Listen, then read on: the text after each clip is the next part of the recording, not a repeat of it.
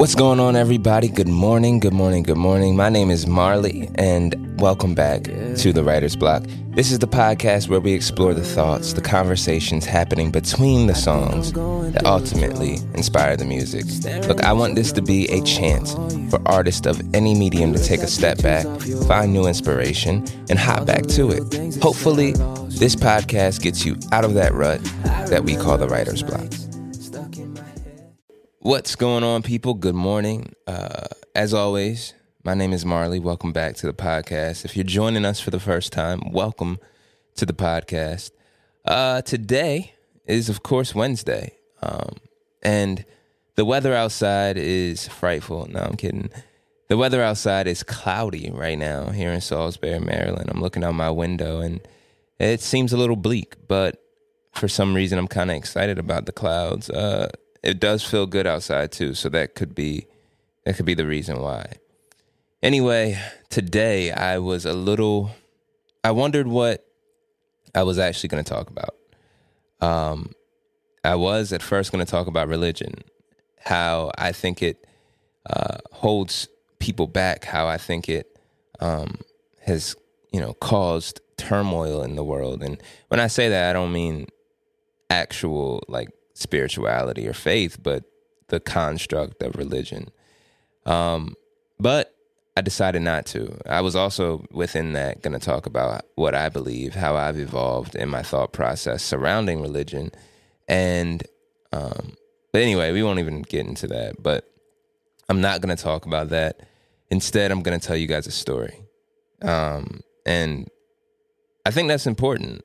I think stories are what, kind of push our civilization forward. We've been telling stories for forever, whether it's music or podcasts, paintings, or just talking to a friend. It's all about stories. I think stories are the legacy we leave. I think stories are how we connect. I think stories are important. So, when I was younger, there was a great guy, who taught me a couple different things. This guy, my grandma, by the way, she had a Benz. I remember this Benz. It was silver. It's an older Benz, right? But at that time, it was a Benz, right? I think it was like S-Class. I have no clue the classes of Benz, but it was a nice car. It felt like wealth. And I was young at the time. So to me, that car was beyond wealth. It was a status symbol. And my grandma had one. And it was funny because she even had, I remember the memory seating. And mind you, this is 2000, 6 or something like that. I was 12 years old. I can't do the math right now, but I was 12. And yeah, so it had memory seatings and seats and all that. And I was super excited because my grandma has always lived in Waldorf, Maryland. Until this time, she actually moved here to be around me, because she had always been around my other cousins. So she bought a house. It was close to mine.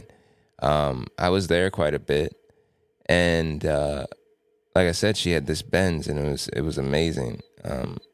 My grandmom's brother, my uncle Marvin, he would come home from Australia, and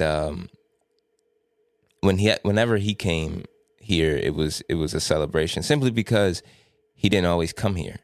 We would get crabs, and all of the family would come down from Jersey or Upper Marlboro or whatever, and we would all kind of congregate, and it just felt like family. It felt like love.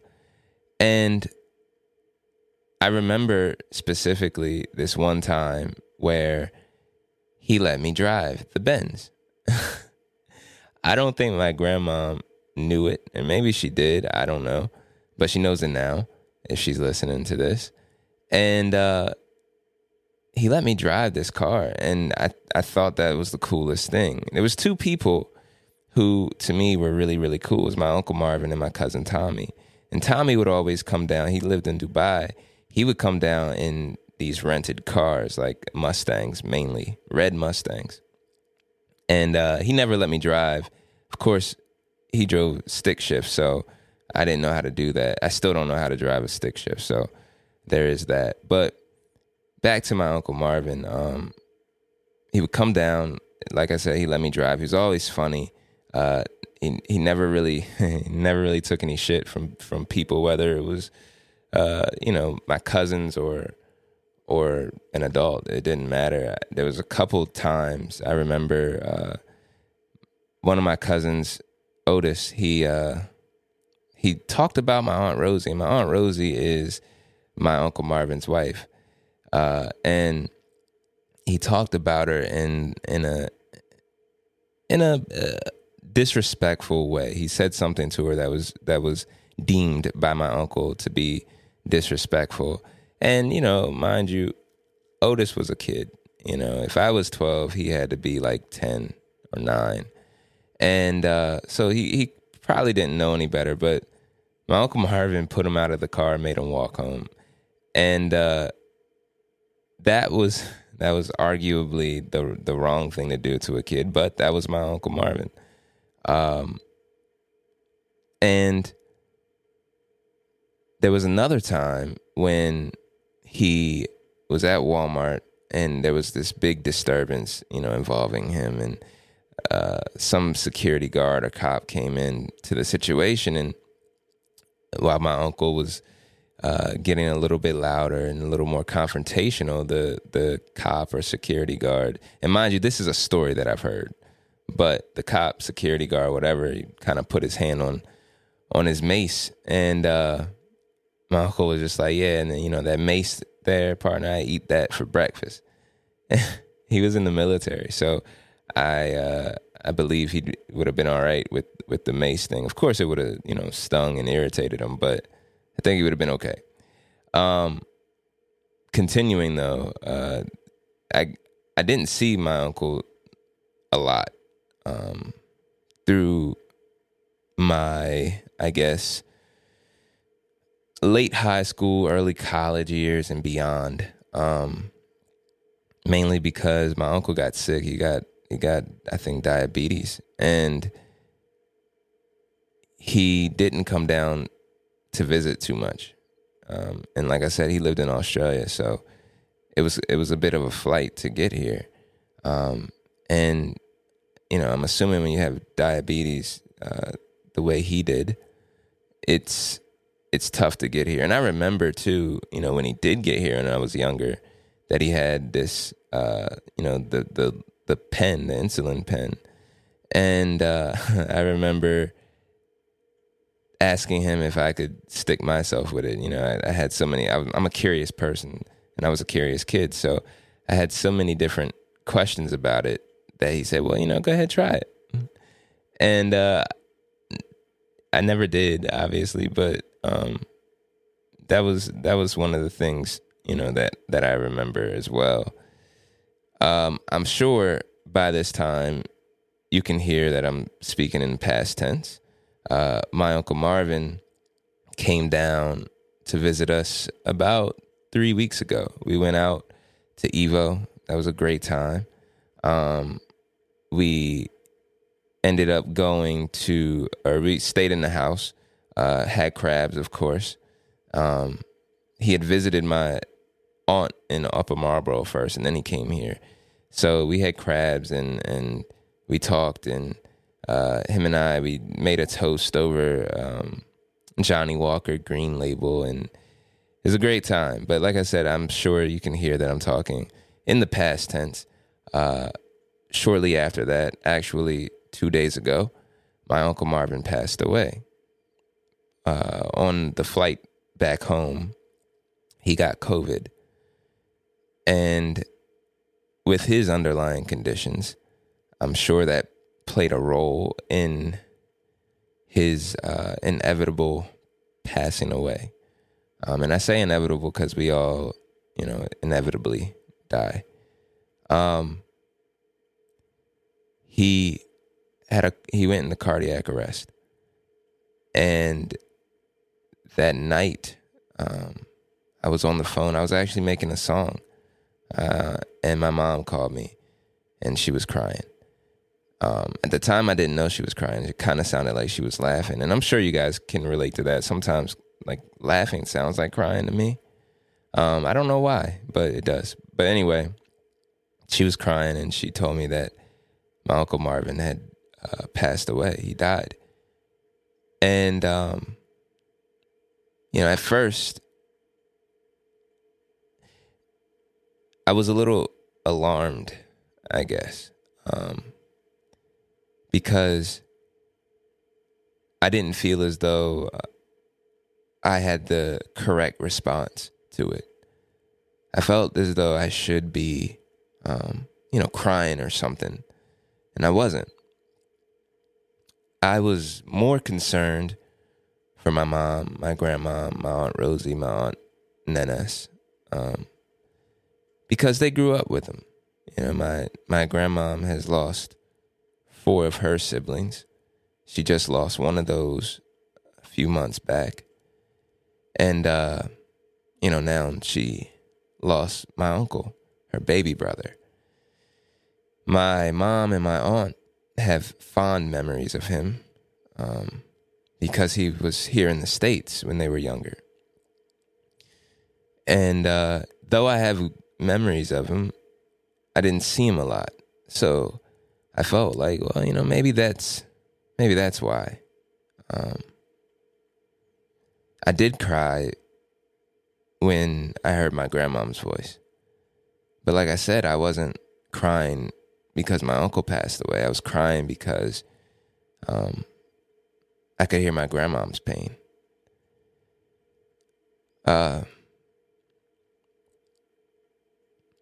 It made me think of a couple things. Number one, I was reminded that while he was here, sorry, I'm tearing up a little bit. While he was here, I don't think that I spent enough time with him. I think that as humans, as people, we tend to think that we have more time. We definitely think we have more time. We waste it. Had I known that he was going to pass away, I would have stayed around him. I would have took pictures with him. I would have hugged him more. And now I can't.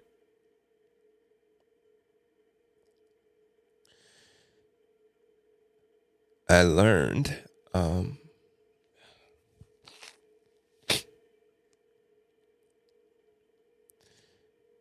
I realized that life is temporary. And I realized that all we really have is the time we have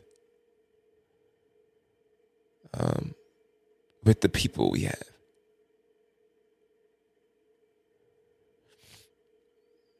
This podcast, this episode isn't meant to be sad. It's not meant to be sad. It's meant to be a reminder to myself, to you, that life is temporary and people are special, and all we get is the time we get with those people. So I would encourage you guys to spend more time with your people. Hug your people more. Take pictures with your people, your family, your friends. Because inevitably, we all leave. We all die. And once that happens, There is no going back. There's no rewind button.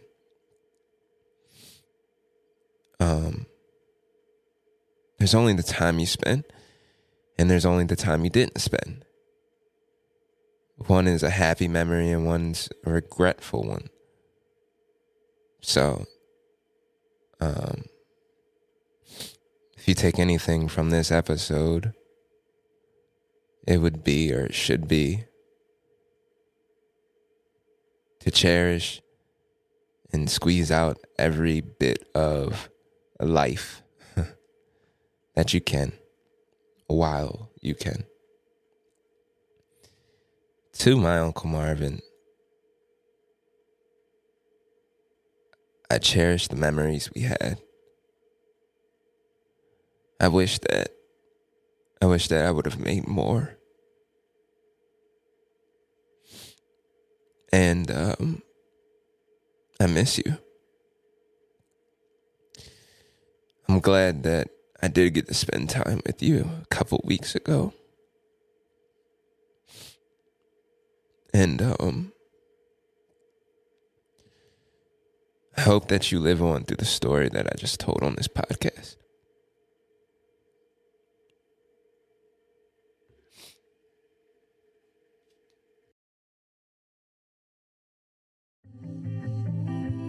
Yo, if you enjoyed this episode of The Writer's Block, make sure you tune in every Wednesday. If you're an artist, you're gonna love it. I want this podcast to be your home. I want it to be a place for you to take a step back, find new inspiration, and get back to doing what you love, what you do best, and that's creating. So make sure you join me on Wednesdays, and hopefully I can get you out of that rut that we call The Writer's Block. I remember those nights stuck in my head, sun in your eyes, stuck in my bed.